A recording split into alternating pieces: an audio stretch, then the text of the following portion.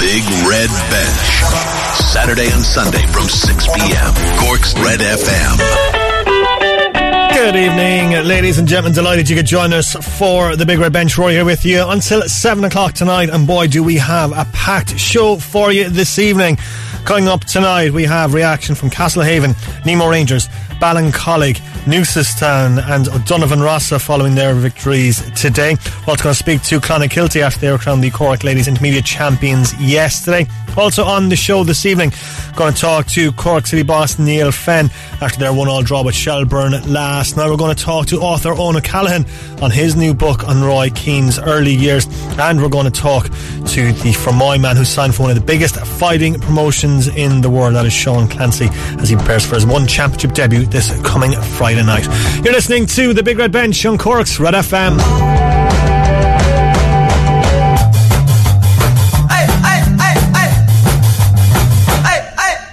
Delighted you could join us on the show. A lot to get through over the next hour, and if you would like to get in touch with us, text us 086 8104 106. It was a really busy day today in Gaelic Games, the Premier Senior Football Championship. The results: Nemo Rangers 115, Douglas 110, Valley Rovers 12 points, Bishopstown 1-8, Ballincollig 2-8, Carrigaline 11 points, Sinfin Bars 117, Clonakilty 113, Newcestown 212, Carbery Rangers 2-9, and Castlehaven 4-19, Ellen Rovers 2-4. So that means the quarter-final lineup is Nemo Rangers versus Ballincollig, St Finbars versus Newcestown, Valley Rovers versus Duhallow.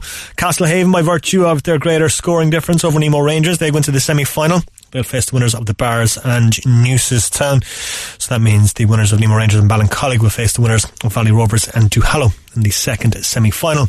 In the Senior A Football Championship results, it finished O'Donovan Rossa 3-13, St Michael's 3-12, Ballingear 1-15, St Nick's 1-13, Mallow 2-11, Bantry Blues 1-10, Éire Óg 2-13, Kishcane 1-10, Fermoy 2-13, Bandon 2-11, and Dohenys 1-8, Clyde Rovers 11 points, draw match there. So the quarter-final lineup is Mallow versus Bandon, St Michael's versus Éire Óg, and in the semi-finals, O'Donovan Rossa will face the winners of Mallow and Bandon, and Fermoy facing the winners of St Michael's versus Éire Óg.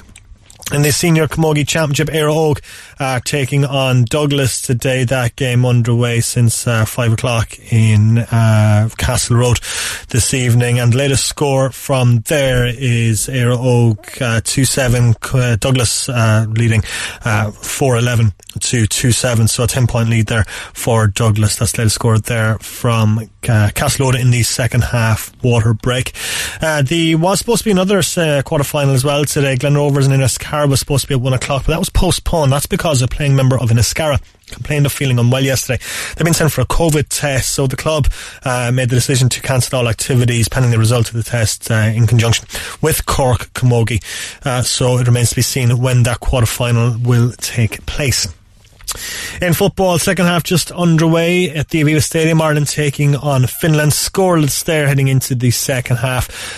New midfield three of Harry Archer, Jason Lumby and Robbie Brady taking to the field today, and Cork's Adamita leading the line for the boys in green, but no goals there as of yet. And as they say, the second half has just kicked off. Elsewhere in that Nations League group that Ireland are in, Wales beat Bulgaria 1-0, Echo Williams with the goal for Ryan Giggs' side. This evening in the Nations League, Spain versus Ukraine, Switzerland versus Germany, the pick of this evening's ties. In golf, Rory McIlroy 5 shots off the pace going into the final day of the Tour Championship. He carded a disappointing 71 to finish 8 under par last night. He tees off this evening at 20 past 7. Dustin Johnson has a 1-stroke lead on 13 under par. In tennis, into the last 16 at the US Open today, 2018 Women's Champion Naomi Osaka will be looking to book a quarterfinal place today. She meets the 14th seed Annette Kontaveit in her 4th round match. Elsewhere, men's top seed Novak Djokovic takes on Spain's Pablo Carrera Busta, a man he's beaten in all 3 of their previous meetings. In motorsport, an eventful Italian Grand Prix to say the least earlier on today. Lewis Hamilton missing the chance to make it 6 wins from the opening 8 races. He was penalised for a pit stop error. He had to settle for 7th at Monza today. French driver Pierre Gasly won in Monza, but Clarence Carlos Sainz 2nd and Lance Stroll in 3rd. The race had to be stopped after Charles Leclerc crashed out in his Ferrari just before at the end of the last lap. So certainly very, very eventful scenes today in Monza. Alright, we are going to start with Gaelic games today. We're going to start with Castlehaven. We're going to hear from their boss James McCarthy as he spoke to Ger McCarthy after their win over Inland Rovers today, 4-19-2-4. That sees them into the semi-finals. We never we never spoke about this during the week or leading up to it. Our first aim was to win the game, and if that put us into a position to get a score, we were going to go for it, and we went for it. It left us exposed a bit at the back, and we conceded a couple of goals there, which we normally wouldn't. But the attitude of the boys, we were very professional and came here very professional today. You had a couple of extra goal chances near the end, which you might have grabbed. Like it looked like you were snatching at it when the game was already won, but you still managed to tack on a very impressive final score. Yeah, wherever this takes us, like, we're dead happy, like, you know, with the virus and everything, you know, and the lockdown there, you know, and for the I talk about my own parish all the time, but for sport in general, it's just to be out playing, like, and the bonus then, if you're winning, it just lifts everyone. Yeah, your subs also made an impact, and that's good for you from your squad's point of view, pushing other lads for places now. Yeah, and it was a day where you can blood fellas again, and there's more off the bench again that we would have liked to have seen today, but the circumstances didn't suit. But yeah, there's competition there for places. We're in a quarter-final or semi-final, we don't know at the moment, but we're very happy. Yeah, that's Castlehaven boss James McCarthy. They are into the semi-finals after that 4-19-2-4 win today over Inland Rovers. So that is them into the semi-final where they will face the winners of the Bars and Newcestown. The team they pipped, Nemo Rangers, making it 3 wins from 3 after 115-110 win over Douglas this afternoon at Porky-Queeve. I was there for that one. A strange atmosphere, being in such a massive stadium with literally nobody there, bar players, officials and media. So it was a strange experience, but as I say, and as I have been saying, very privileged to be in a position that I'm able to attend games considering the current circumstances as regards COVID. So delighted to be in Porky-Queeve today, and afterwards I, along with the rest of the media, got the reaction of Nemo boss Paula Donovan. First off, thoughts on the performance? I thought we played well. We missed a couple of scoring chances there, a couple of goals which would have been the icing on the cake, but other than that, I think we won by 5 in the end, was it? Yeah. So that was the lead at half time as well. They were dogged, and they were at times there I thought we couldn't get a free, we couldn't buy one, but sure, look, that's the way it goes, and you take the good with the bad and you get on with it. We're into the next round, that's where we wanted to be, and but I think we're out next weekend. Now, we're not 100% sure, but we'll just get on with it. Overall, what are the positives from the 3 games? Positives from the 3 games, I think we're playing consistently for the hour, which is what we're looking for all the time. We're getting on top of keeping the ball better and things like that, and being a bit more patient. So that's the things that we work on all the time, and I think we showed signs of it there. At times there they had 13 behind the ball, which are perfectly entitled to do, and that's difficult to break down then in itself. But look, we scored 115 against the pack defence there, so I'm reasonably happy with that. Castlehaven, their score difference was 4 superior to years, I suppose, and you think you conceded a goal late on. Is there a tinge of disappointment that you didn't take that top spot? Like, in some regards, yeah, if you got straight to the semi-final, you weren't playing for 3 weeks or whatever it is, you could do a lot of work then in the training field. As it is, you get the benefits now of playing a quarter-final, so there's pros and cons. We are where we are, and we just have to get on with it. There's no point in having regrets. Our goal at the start of this was to come out of our group. We've achieved that, so I'm happy with that. Ron Dalton, he was a busy man this weekend. He was. We kind of held him back a bit yesterday, in fairness to the intermediates. They didn't start him. They needed him in the second half. Bottom man, he was the difference. And I thought today, for his first start in senior football, he was excellent. Had he been carrying a knock? Did he start yesterday's game? Or? No, we asked him to hold on to him, and in fairness to the intermediate selectors, they held him off. That was your first time back playing in Porky-Queeve, I think, since the county final. Was it against the Bars? In 2017, that's right. So it is great to get a game down here, because it looks like the concluding stages of the championship could be down here. So it's great to get a game, and it's a fantastic pitch, fantastic surface. It's a bit eerie at times when you hear the echoes of the shouts and what have you, and there's no secrets. But sure, that's the way it goes. Yeah, it's Paul Donovan, Nemo Rangers boss there. Happy enough with his side's performances so far. Obviously disappointing not to get into the semi-final after being pipped by Castlehaven today after Castlehaven's big win today, but it is Nemo Rangers into the quarterfinals of the competition now, where they will face Ballincollig. Alright, we are going to talk to Ballincollig now, actually, because they held on to secure a 3-point victory over Carrigaline and Páirc Uí Rinn today, 2-8 to 11 points, a win which secures their quarter-final place. The winners created a cushion for themselves in the first half. There are Dorgan and Evan Cook both raising green flags, the latter of which the highlight of the first half. The second half took on a bit of a sloppy and a slow start, neither side hitting formal, though Carrigaline up their intensity in the final quarter, testing Ballincollig's defence, but ultimately fell short by 3. Afterwards, Lauren Guilfoyle spoke to Ballincollig boss Paddy O'Mahony. Paddy, I suppose coming into today's game, given the group standings, you knew exactly what you had to do, and you did do just that, maybe not the way you would have wanted. Exactly, Lauren, yeah. We knew a 1-point victory was going to get us through, so I suppose we're delighted to be through, but obviously enough, you thought yourself you couldn't be happy with a performance like that, really. It was very below par for Ballincollig, really. Is there any particular element of your performance today that really stuck out for you in a negative sense, I suppose? Our work rate, really, I suppose, wasn't up to scratch, really, and I don't know where we mentally tuned up for it, I suppose. It was a pure David and Goliath clash, and it's not to be underestimated, the Carrigaline, really. It's just mentally, I suppose fellas found it hard to get tuned up for this, and I think you're 6 or 7 weeks in the trot between the Premier Intermediate hurlers who are playing the quarter-final next week and football, so it's tough to get up mentally, a high performance in every weekend or week in, week out, but so I suppose the second half slow to get going. I think it was about 40 minutes in that you got your first score. It was a sloppy enough, I suppose, second half, but when the intensity did build, it came from the Carrigaline side of the pitch, I suppose. Yeah, we knew the longer Carrigaline were in the game, the harder it was going to become. Do you know what I mean? They put up a great fight. They're a lovely team. They're good. They're fast. They're tough. They're athletic, and we know all that coming into it.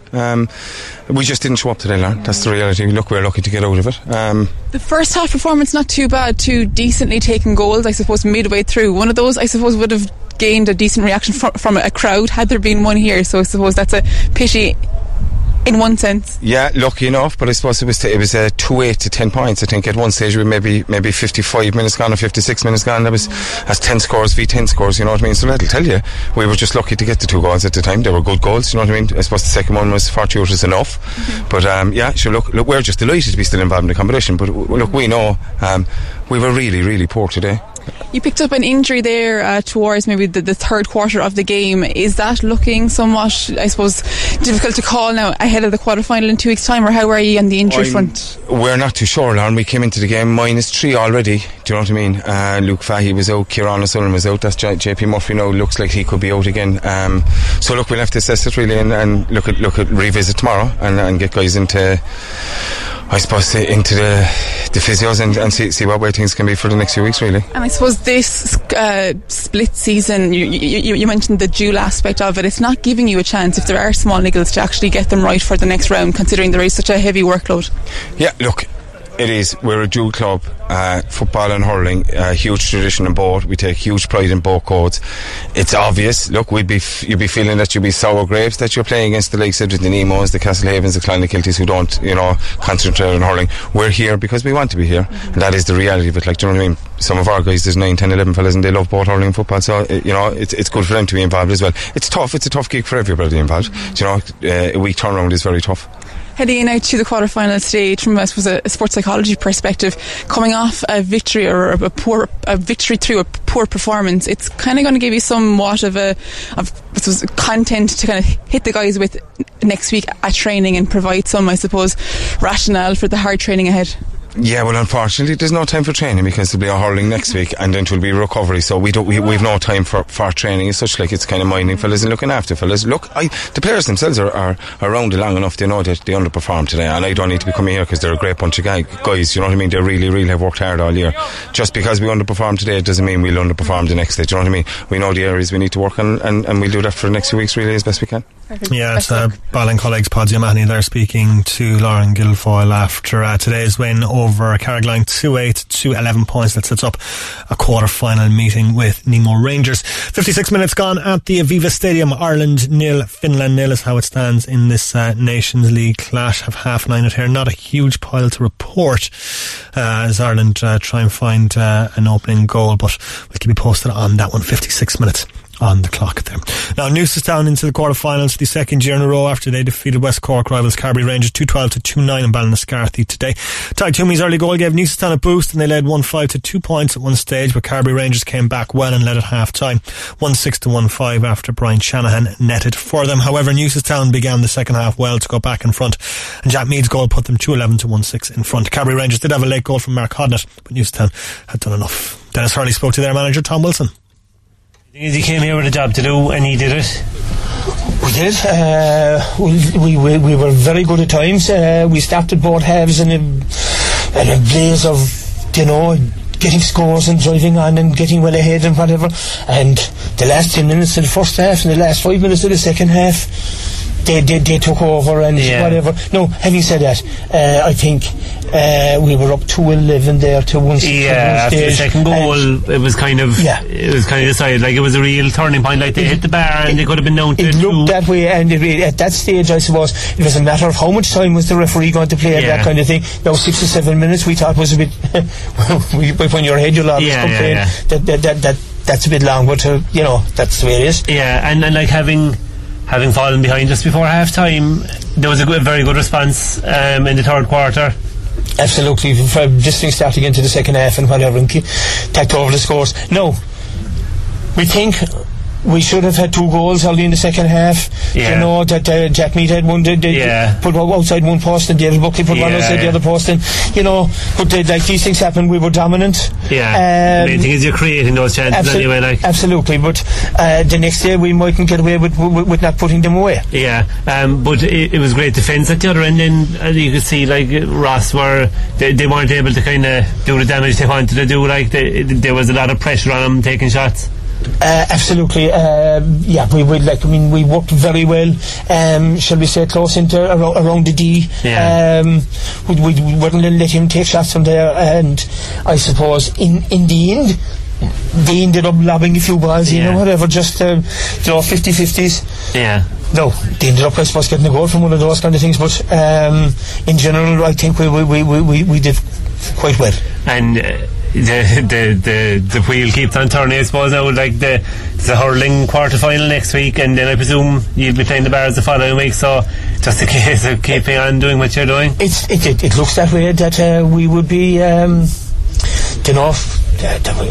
once both teams are winning away now, whatever, and once the spirits are up and whatever, and once fellas recover properly and that kind of thing, that I'm sure now that the hurlers will be delighted that we won today, so that fellas are going up with a bit of pep in their step on Tuesday night, and that's what we want. That's Tom Wilson there of Newcestown after they defeated Carbery Rangers today 2-12 to 2-9 was how it finished in Ballinascarthy, and they will now go and face St. Finbarrs in that quarter final in 2 weeks' time. Still scores between Ireland and Finland. A change for Ireland as Callum Robinson replaces Callum O'Dowd. It looked like he picked up a knock, so that's the only thing to report on there, and not much else so far in that game. Alright, going to turn our attentions to the Senior A Football Championship, and going to hear from Martin Bohan of O'Donovan Ross. They defeated St. Michael's 3-13 to 3-12 today, so that's them into the semi-finals. They face the winners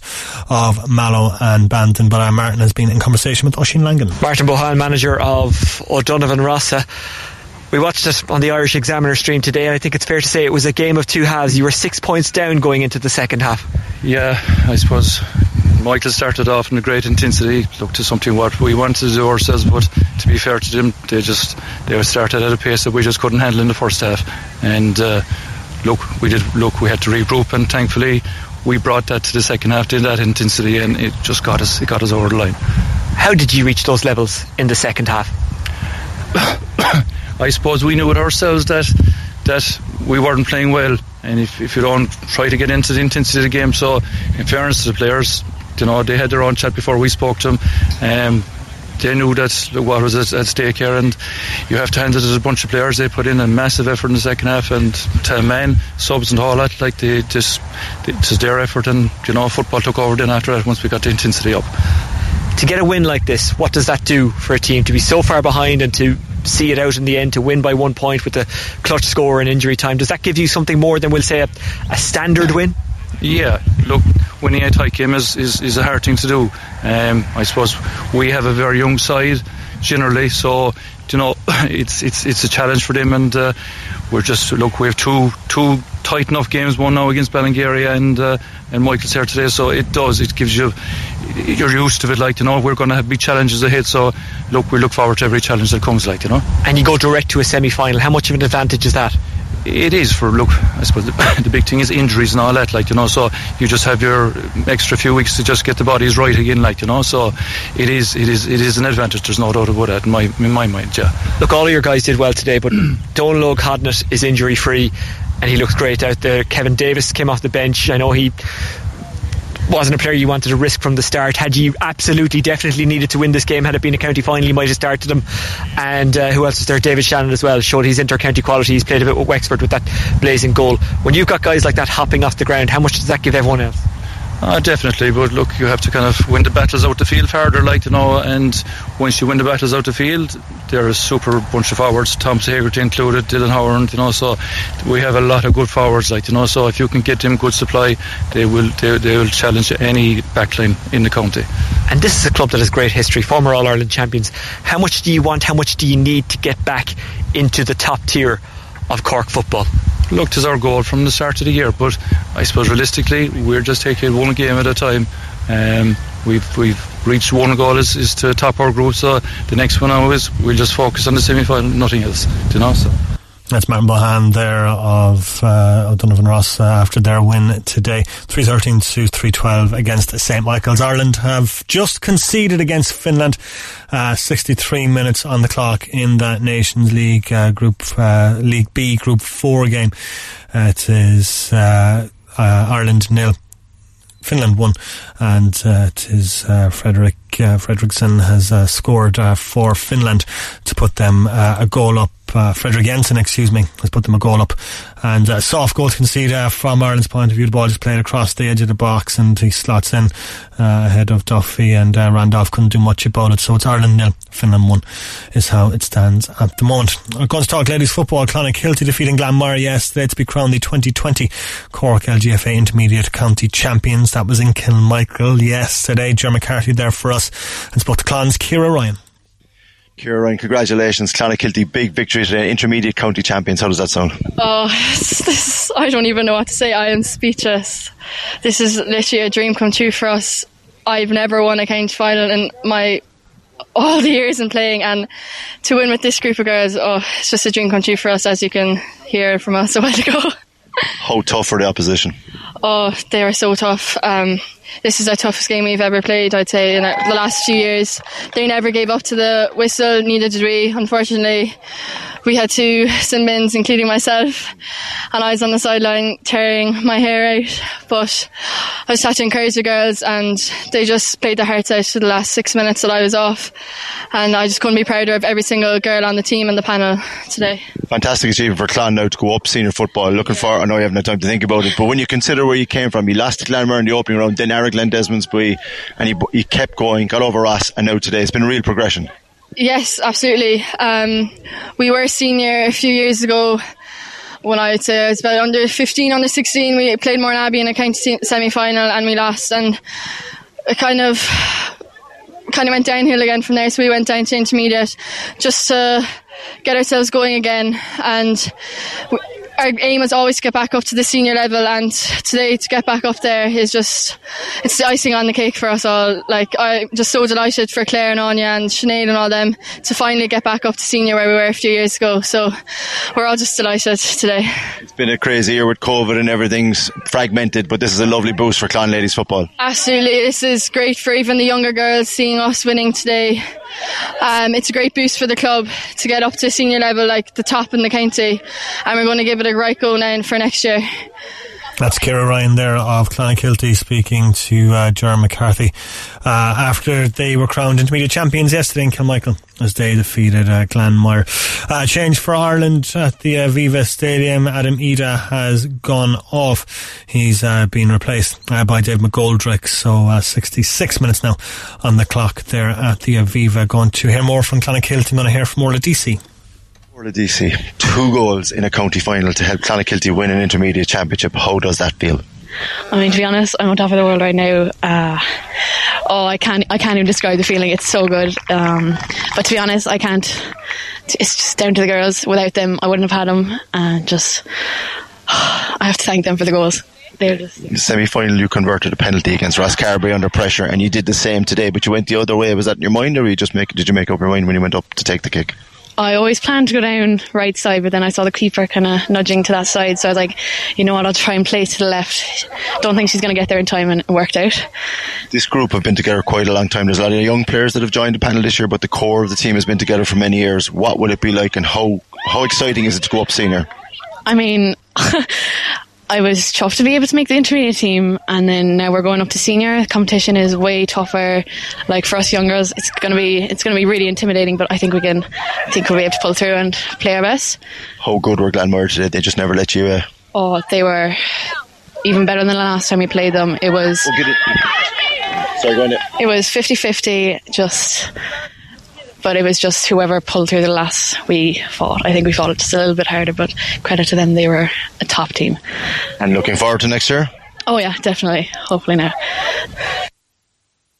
Alright, still to come on the big red bench, we are going to hear from Cork City boss Neale Fenn. We're going to talk to Fermoy Clancy about his one championship debut this coming Friday, and we're going to talk to author Eoin O'Callaghan about his book and the early days of Roy Keane called Keane Origins. There's all to come between now and 7 o'clock on the big red bench. Missed the show?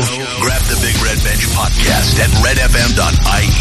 The Big Red Bench. Glad you could join us on the big red bench. 70 minutes gone at the Aviva Stadium. Ireland 0, Finland 1. Callum Robinson forcing a save from the Finland keeper there in that Nations League game. The closest Ireland have come in the game, but 70 minutes gone, and a bit of work for Ireland to do here at the Aviva Stadium. Cork City drawing with Shelbourne last night. 1 each was how it finished.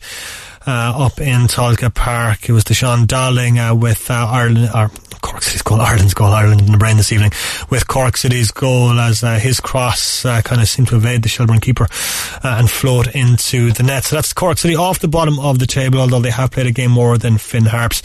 City though 3 points away from safety at the moment, and games rapidly running out, so City with a lot of work to do if they are to avoid relegation this coming season. But Colm has gotten the reaction of City boss Neale Fenn. Alright, Cork City manager Neale Fenn joins us now after the 1-1 draw in Tolka Park last night against Shelbourne. Neale, it was a tough game for you. Went 1-0 down earlier on, but you battled hard and got back into the game through probably quite a lucky goal, I suppose. Yeah, well, it was definitely a lucky goal, but yeah, you know, after conceding so early, it was good character from the boys that they came back and fought back and got a result in the end. So we're delighted with that. Definitely a bit of luck was needed because you've been unlucky a few times this season. So I mean, you'll take a bit of luck when it comes your way, obviously. Yeah, obviously, you know, it comes. They say it evens itself out over the season. So we're delighted that we got that little bit of luck, and you know, we think we deserved it probably a little bit in the second half. We went at them. We were 1-0 down, obviously, and we thought we had to go for it, put an extra striker on. So hopefully that we got rewarded from that by being a little bit brave and going for 2 strikers. It's something that was kind of evident in both the Rovers game on Monday and again last night, I suppose, against Shelbourne. The first half performance wasn't great, but you come out and you are almost like a different team in the second half. Is there some magic at the halftime team talk, or what's the story? No, I think that you know, you go up there, it's an away game, it's going to be tough, and you can't legislate for going down. You can't legislate for going 1 goal behind so early, you know. So once you deal with that, and then they play with a low block and they sit in, your kind of game plan that you've worked on all week has gone out the window because you're 1-0 down, and they're playing differently to how they would have played. So, you know, you come in at half time, you have to rethink it. You have to ask yourself some questions: is it working? Who's not affecting the game? Who could be maybe affect the game a little bit better? So you make changes. So certainly no magic wand or anything. It was just that, you know, the way the game pans out, that sometimes you need to make bold decisions at half time, and it's a good time to do it.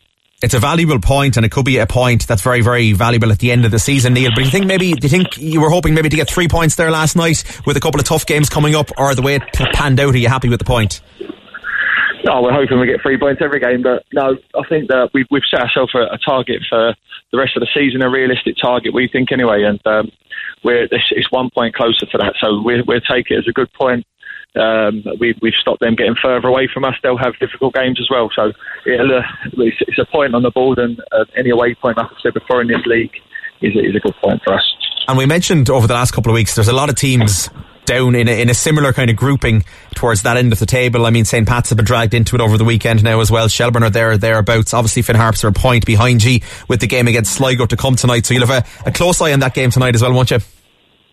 Yeah, we said it before, it's so tight, and one win, or Derry are down there as well. So one win can put you back up the league. So you have to keep in touch, and you have to keep momentum going. So that will. If we would have lost yesterday, and then going into Shamrock Rovers and Dundalk, it's a tough ask for the players. But the fact that we got a point and we showed good character in the second half gives us confidence now of going into the next two and picking up results against those two teams.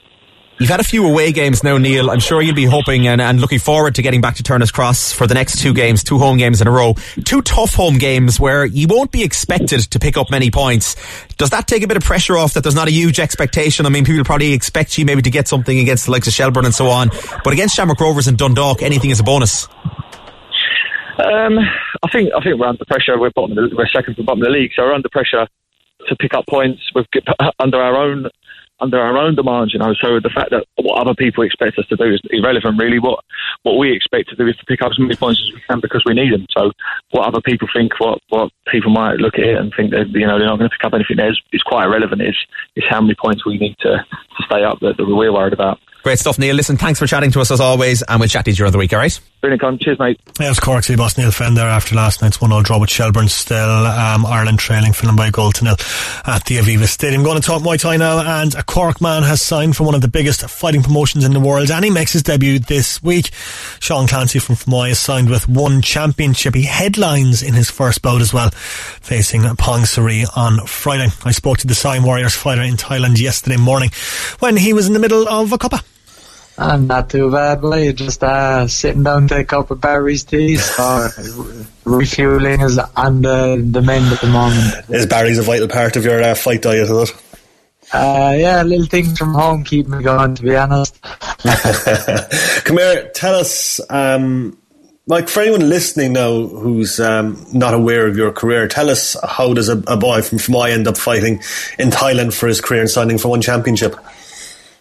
To try and make a long story short, basically, I started fighting late in life, at 21. Everyone would have said I was too old, too late.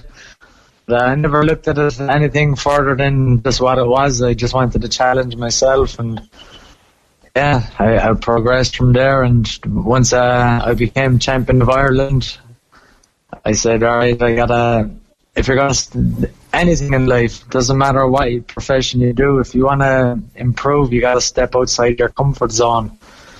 So that's what I did. I went off to Thailand, and just the rest was history. Changed from there. First, it started out 3-month kind of training camps. I go over and back, until finally day one, or the day just came upon me where the camp decided to see in my work ethic and my dedication, and they offered me a sponsorship.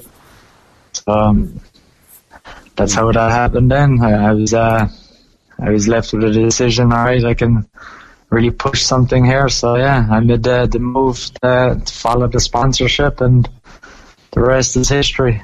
Is it quite unusual for a Westerner like yourself to kind of carve out a career in Thailand like this? Foreigners come here all the time. There's many people in the fight industry. It doesn't matter what fight industry. There's many UFC fighters actually even come to my training camp. We've had a few. We've had Alistair, the famous heavyweight, everything. So everyone wants to improve their striking skills, their stand-up fighting. What better place than Muay Thai? It's just nothing but stand-up fighting. Yeah. How did the One Championship deal come about then, Sean? I was just contacted through social media, and I just had to redirect them to the boss man, Martin Horgan himself. People are no stranger to that man. I said, look, said, this is the man that my life has been put in his hands many times. I said, this is the man to deal with. He knows what's best for me. And he obviously told you to take the opportunity with both hands. So. He rang up the phone saying, sign the contract, sign the contract. Because one championship is like one of the biggest fight organisations in the world at this point, isn't it? Yeah, it's actually huge because of just the whole worldwide. It's free to watch, free to download, and it's actually currently taking in and it's on top 10 rankings in sports listings in the world. It's higher than UFC and stuff at the moment. So yeah, it's pretty out there, alright, when it comes to the martial arts world and just the sport world, full stop. I suppose the fact that they contacted you, they've obviously been watching your career. I mean, like, they've obviously been very impressed with what you've done and what you've carved out in Thailand. Yeah, that was the nice part about it, that I didn't have to go contacting people saying, trying to say, just get me an opportunity, or just let them see me or something. It was they contacted me, they approached me, so it was a nice, honourable feeling that all this hard work is paying off. Like, it's not like you're going in like on the undercard of this. You're main eventing in your very first fight. Yeah, it's a massive honour, like. Straight into main event. There's no better place for me. That's where I shine best. Straight into the best. I'm fighting Pong Suri. He's 4-time world champion. He's a well decorated fighter here in Thailand. Between the Thailand stadiums, he's well known for just his style of fighting. He's I'd like to say we're kind of similar. We were both not afraid of a fight, so we all remember that game as kids. Rock'em Sock'em Robots, where the two robots punch each other till one head pops. So yeah, that's what the fight is in. That's what I predict is going to happen anyway. It's going to be exciting anyway. Oh yeah, I predict that we're just going to stand in the centre of the ring and just see whose head pops. Yeah, exactly. Yeah. You mentioned Martin Horgan. I'd imagine, given the global pandemic, he can't make it over for the fight, can he? Yeah, unfortunately, that's the first thing he was trying to do. He was effing and blinding down the phone to me. He was like, I can't get over. I was like, because the country's still on lockdown here. And there'd be no better feeling than to have him standing beside me in the corner. He's been with me through the whole career. You know, I started with him, and that's the way it's going to be forever, from John till the end. So obviously it's disappointing, like, as you mentioned, like, but I'd imagine, like, your team anyway in Thailand are more than up to the task of cornering you for this. Oh yeah, definitely. So what's the plan now for the rest of the week? I mean, like, we're a week out from the fight now. I imagine all the hard training is done at this point, is it? Yeah, it's not too much done. We're still, like, you got to keep the engine pouring over. You can't just put a car in a race and not have it keep pushing on. So yeah, it's 6 days of the week training, 6 hours every day. It's literally wake up at the sun is just coming up at sunrise, and the day just starts. Running 10 kilometers before training is the warm-up, straight into training, sparring, clinching, pad work. It's all done every day. Not for the faint-hearted, so. No, because this whole pandemic with COVID, tourism and all that kind of is still really restricted here in the country. Mm-hmm. So there's many of the trainers free, I can basically say, so there's just a lot of attention on me. So they're making sure that even when they have my minute water break, that I don't go over the minute even. They're shouting at me like, to go again, go. Fantastic stuff. So yeah, it's good to be pushed this way. What's the prediction so for Friday night, Sean? Excitement, everything. It's for anyone aware of how the Irish fight, we're here for a fight, and that's it, man. as another famous Irish man said, we're not coming here to take part, you know. Exactly, yeah. That's the best way I can put it, yeah. I didn't just come this far in life just to show up and go, hey, I made it this far. No. Yeah. And everyone back home will be supporting you. You'll have half of Cork watching the fight on Friday, all the lads from Side Warrior. Yeah, I hope so, man. I've said there many times, I said the support is the fuel that just keeps me burning. And it's amazing to get it. It's kind of, in such a sport that we don't get recognised enough, but still it's nice to see that we're finally getting some bit of attention from the punishment that we do put ourselves through. Well, Mac was like, you got to get Clancy on. Clancy, it's a massive fight. We're all buzzing for it. Like, no, so all the lads are buzzing for it. You know. Nice one. Yeah, it's good to see I have the support behind me. They're all family to me, you know. I call it fight family. At the end of the day, it's just, they're not just friends. I call it fight family. Yeah, it's the best way to put it. And earlier this year as well, Sean, you got an award from the World Boxing Council as well. Yeah, the WBC, and they're holding a convention. It was supposed to be on this year. I think it's on next year now, and we have so it's going to be the ceremony for the boxing and Thai boxing. So we're going to have like Tyson, Fury, all them. Many names have been announced that are going to be partaking in the event. So pretty surreal that I got nominated, and I won Fighter of the Year for 2019. So yeah, it's very honourable just to be recognised by one of the biggest names in the industry.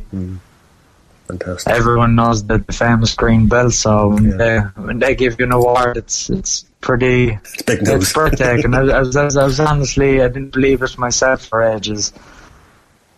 Yeah, fantastic stuff. Come here, Sean. I'm not going to wish you luck for Friday because you don't need it, man. But really looking forward to watching you perform. This, man. Yeah, you certainly do, buddy. Looking forward to watching you fight, man, and get it done, alright? I appreciate it, man. Appreciate it. How cool is that Sean Clancy from Fermoy spoke to him yesterday, 7 a.m. Irish time. I was sat at my breakfast table chatting to Sean over Skype over in Thailand. He's fighting in one championship, one of the biggest organisations in the world, fighting Pongsuri this coming Friday night, headlining in his first one championship bout. Absolutely incredible stuff. Sean getting it done on the international stage, and fingers crossed he gets it done on Friday night and gets the win. Can't wait. Or Friday afternoon Irish time, actually, so really looking forward to watching Sean this coming Friday. Still Ireland trailing by a goal to 0 against Finland. 85 minutes now on the clock is how it stands at the Aviva Stadium. Alright, going to continue to talk football, and Eoin O'Callaghan, we've had him on this show quite a couple of times. The author, journalist, has written a new book on Roy Keane. It's called Keane Origins. It's released through Mercier Press. It's available now. It's absolutely fantastic. It's a look at Roy Keane's early days. Everyone knows about Roy Keane's career. Everyone knows about Manchester United, about Nottingham Forest, and everything else after that. However, what's often skimmed over is the early stages of Roy Keane's career, and this book has certainly plugged that gap and more. So I caught up to chat to Eoin about Roy Keane's early days, and I spoke to him about the urban myth that Roy Keane was incredibly close to signing for Cork City before he ended up Cove Ramblers. Before Forest, though, obviously there was Cove Ramblers. Can you talk to us about his signing for Cove Ramblers and how close he was to signing for Cork City before he ended up at Ramblers? Yes, many myths about Roy Keane in Cork, and this is, I think, one of the most famous ones. Yeah. Again, like on one hand, stuff like this, obviously stuff like this would happen because, like, again, with the benefit of hindsight, this becomes a massive thing, right? And it really shouldn't be this massive story because, in many respects, Roy Keane should never have graduated to the heights that he did. But it was something in the book that I really tried to get to the bottom of. And again, like at the top of this conversation, you wish there was some multitude of secrets and lies and backroom dealings to the whole thing. And ultimately, it just came down to, you know, the guy who actually was in charge of the Cork City registrations, maybe for listeners who aren't too familiar with the story, basically Roy Keane was due to sign for Cork City along with Fergus O'Donoghue and Len Downey. Those were the three players that Cork City wanted to sign kind of simultaneously. And for whatever reason, Downey and Fergie Donoghue both signed and Keane wasn't. And he ended up signing for Cove Ramblers. And the deal was that the guy whose job it was to send the registration slips to Dublin, to the League of Ireland offices, he came out and told the press afterwards that he wanted to wait until July 1st to send the slip because he felt that it was more professional and businesslike. Now, I don't know. I don't know how that means something is more businesslike. I'm not sure, but that was the line he fed to the press, and there's kind of been nothing else said about it at the time because, you know, obviously what happened was Cork City didn't know the Cove Ramblers were also interested in signing him, so it wasn't a big deal until Cove Ramblers register him before Cork City, and Cork City suddenly have this player swept from their grasp because, you know, Cork City, a big Premier Division club, you know, they can kind of take their pick of young players, and they're probably in no real rush to get Keane's, you know, registration through until they get the news that Keane is actually signed for a Cove. And to be honest, like that story in itself, you know, I think Keane in his own book kind of says, yeah, you know, like, you know, I signed for Cove instead, and that's the end of the affair. But what actually happened was Cork City were annoyed and miffed enough that they brought a complaint to the League of Ireland, to the actual league itself, and they said, look, we wanted to sign the player, you know, he's our player, and we had it all engineered and we had it all set up, and it actually went right through to the league offices into February of the next year. So if you think that this was the summer of 1989, it actually kind of extended as a story and as a narrative right through into the spring of the following year without any sort of dramatic U-turn or anything like that. But at that stage, obviously, Keane was well on his way at Cove Ramblers and had accumulated lots of first-team appearances.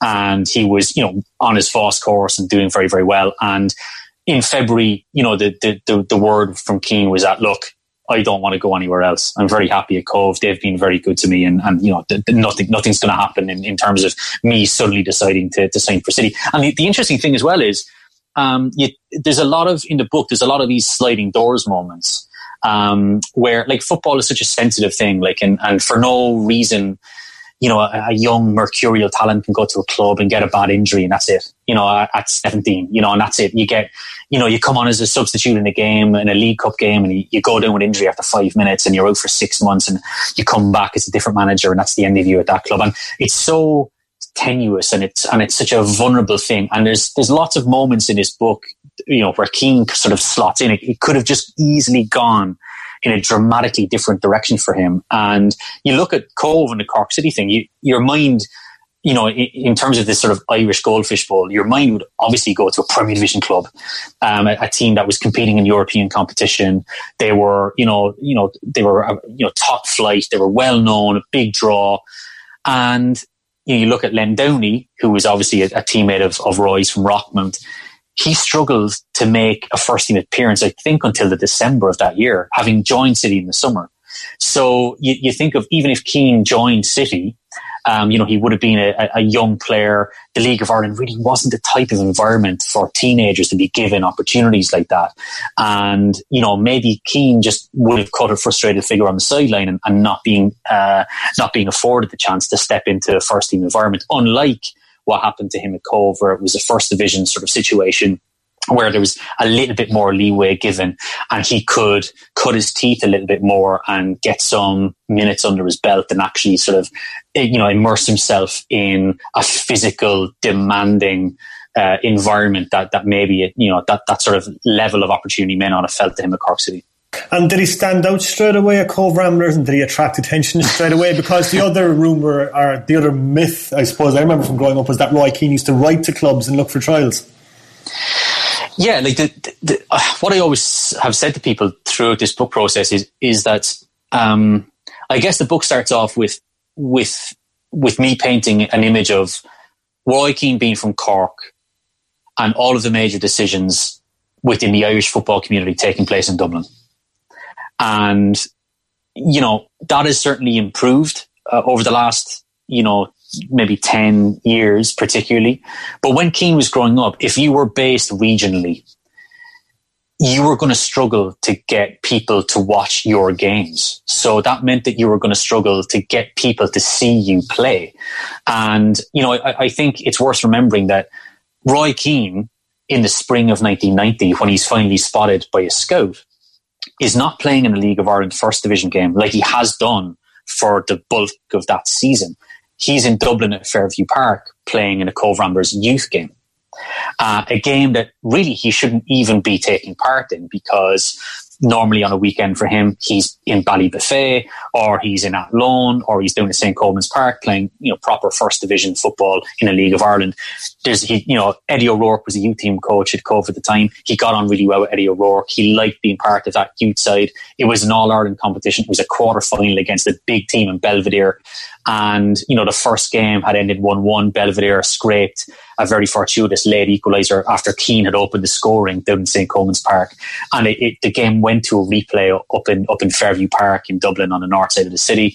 And that was the game that he was spotted in. It wasn't him in a regular First Division fixture. And I think that says a lot about Irish domestic football at that particular time, where even though you were with a League of Ireland team and you were part of their first team and you were performing for them week in, week out, it didn't mean that there were scouts watching you or taking any interest in you. And one of the key figures early on in the book is Noel Spillane, and he'd put his hand up and say, I was covering League of Ireland every week, I have to admit that I didn't see it, but it wasn't just me. It was his coaches at Cove. It was other people around the game. It just for whatever reason, the idea of Roy, while he was at Cove, getting an opportunity cross channel, it just wasn't something that was like, an equation that sort of had a very obvious answer. And, that day, Belvedere absolutely hockeyed the Cove youth team up in Fairview Park. And I talked to Graham Brereton in the book, who was part of that Belvedere team that afternoon. And, it's obviously a very cinematic moment. You think of, this crisp spring afternoon, and the bus takes forever to get up because they're involved in a car accident on the road, and there's a kick bollock scramble in order to get changed and to get stripped for the game, and Belvedere absolutely take him asunder. And Graham Brereton's kind of saying it, obviously this big day for Roy Keane and this massive sort of moment in his career, but that day at Cove were absolutely hockeyed. And Graham's is talking about the Belvedere midfield that day, these two central midfielders that dominated proceedings, and really, really played their socks off. And he kind of said to me when we spoke, he's like, I always wonder, why didn't Noel McCabe, decide that they were good enough to go to Forest? He obviously saw something in Keane that day, Cove absolutely being battered. And there's this runt of a litter wearing number 10 on his jersey, who for some reason is, motivated to within an inch of his life to still keep going until the 92nd or 93rd minute. And, the report that Noel McCabe filed that day is fascinating because, again, we talk about Roy Keane as an all-around footballer and that sort of thing that we want to develop in this book and move away from the cliches. And when you look back at Noel McCabe's report that day, the scouting report, it's that all-round approach that made Keane stand out. It's not just McCabe writing about Keane's first touch was immaculate. It's Keane was brilliant in the tackle. Keane's passing was terrific. Keane's heading and his ability in the air was superb. And there was about 6 or 7 different things that McCabe had spotted. And, again, it kind of harks back to what really First Division football in England was about at that time. The game has become so individualized and so based around specialized roles within a team. Like this left back can do this very well, so we'll base our approach at the back around this player and what he can do coming forward, or can this fullback be easily inverted and all this sort of stuff. And at that time in 1990, it was about 7 or 8 attributes in your game.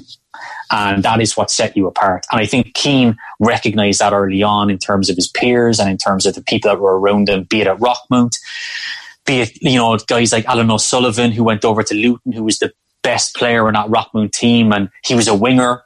But obviously as a winger, you're almost a little bit one-dimensional. You might have a bit of skill, you might have a bit of pace, But if you meet a fullback that bosses you one afternoon, do you have enough in your game to kind of get back in that battle?